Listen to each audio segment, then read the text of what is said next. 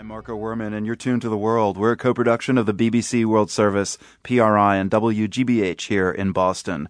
16 hours. That's how long lawmakers in Texas debated a bill yesterday. Just one sign of how controversial SB 4 is.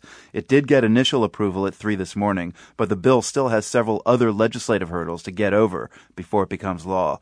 As I said, it's controversial, so SB 4 has stirred a lot of emotions in Texas. It would allow, among other things,